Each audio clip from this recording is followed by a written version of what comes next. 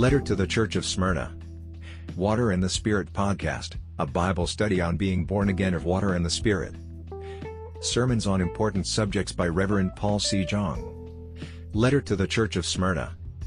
Revelation 2:8-11, And to the angel of the church in Smyrna write, These things says the first and the last, who was dead, and came to life. I know your works, tribulation, and poverty, but you are rich, and I know the blasphemy of those who say they are Jews and are not, but are a synagogue of Satan. Do not fear any of those things which you are about to suffer. Indeed, the devil is about to throw some of you into prison, that you may be tested, and you will have tribulation 10 days. Be faithful until death, and I will give you the crown of life. He who has an ear, let him hear what the Spirit says to the churches. He who overcomes shall not be hurt by the second death. Exegesis.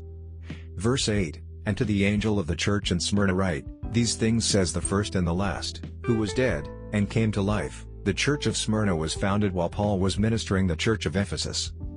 According to the above passage, the members of this church were rather poor, who, because of their faith, were antagonized by the Jews in their community. Just how persecuted this church was by the Jews can be seen by the martyrdom of Polycarp, an overseer in the age of church fathers.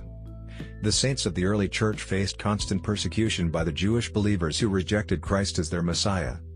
The church of Smyrna was founded by the Apostle Paul. By the first and the last, who was dead, and came to life, John is referring to God, who created the universe. Our Lord, born of the Virgin Mary, took upon the sins of the world through his baptism by John and was judged for these sins by bleeding on the cross. He then rose from the dead in 3 days and is sitting at the right hand of God. Jesus speaks to the angel of the church of God not only as our Savior but also as the Almighty God. Verse 9, I know your works, tribulation, and poverty, but you are rich, and I know the blasphemy of those who say they are Jews and are not, but are a synagogue of Satan. The Lord knew of all the difficulties and tribulations that the church of Smyrna was facing. Although it was a poor church in material terms, the church of Smyrna was spiritually rich. In Smyrna lived many Jews, whom God described as those who say they are Jews and are not, but are a synagogue of Satan. These Jews gave themselves up as the tools of Satan to be used to carry out his purposes, and thus became obstacles to the preaching of the gospel of the water and the Spirit, persecuting the church of God. They believed that they alone were Orthodox Jews, and that they alone were the children of Abraham. But in fact they did not only fail to follow the faith of Abraham, but even worse, they ended up rejecting very God of their forefathers.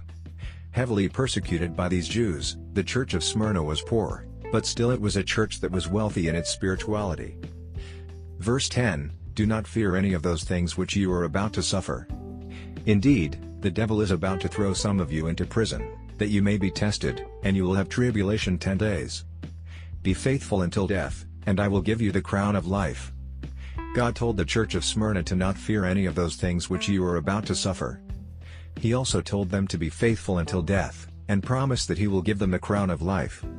The Lord knew beforehand that Satan would threaten some of the saints of the church of Smyrna and try to break their faith.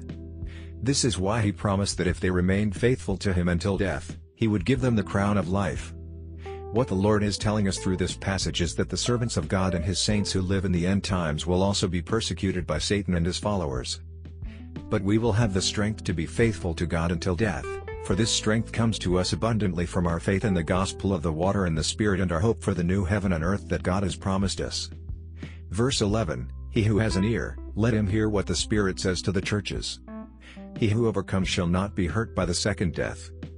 The believers of the end times will engage in a battle against the Antichrist and those who stand against God.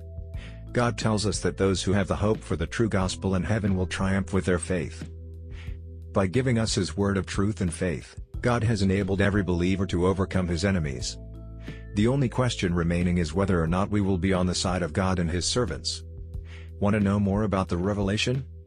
Please click the banner below to get your free book on the Revelation.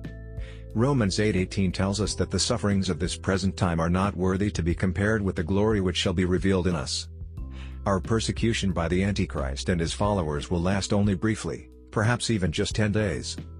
Trusting in God, you can withstanding this short period of suffering, overcome the Antichrist, and glorify God and receive his eternal kingdom as your reward. God has given the saints the strength to win their battle against the Antichrist.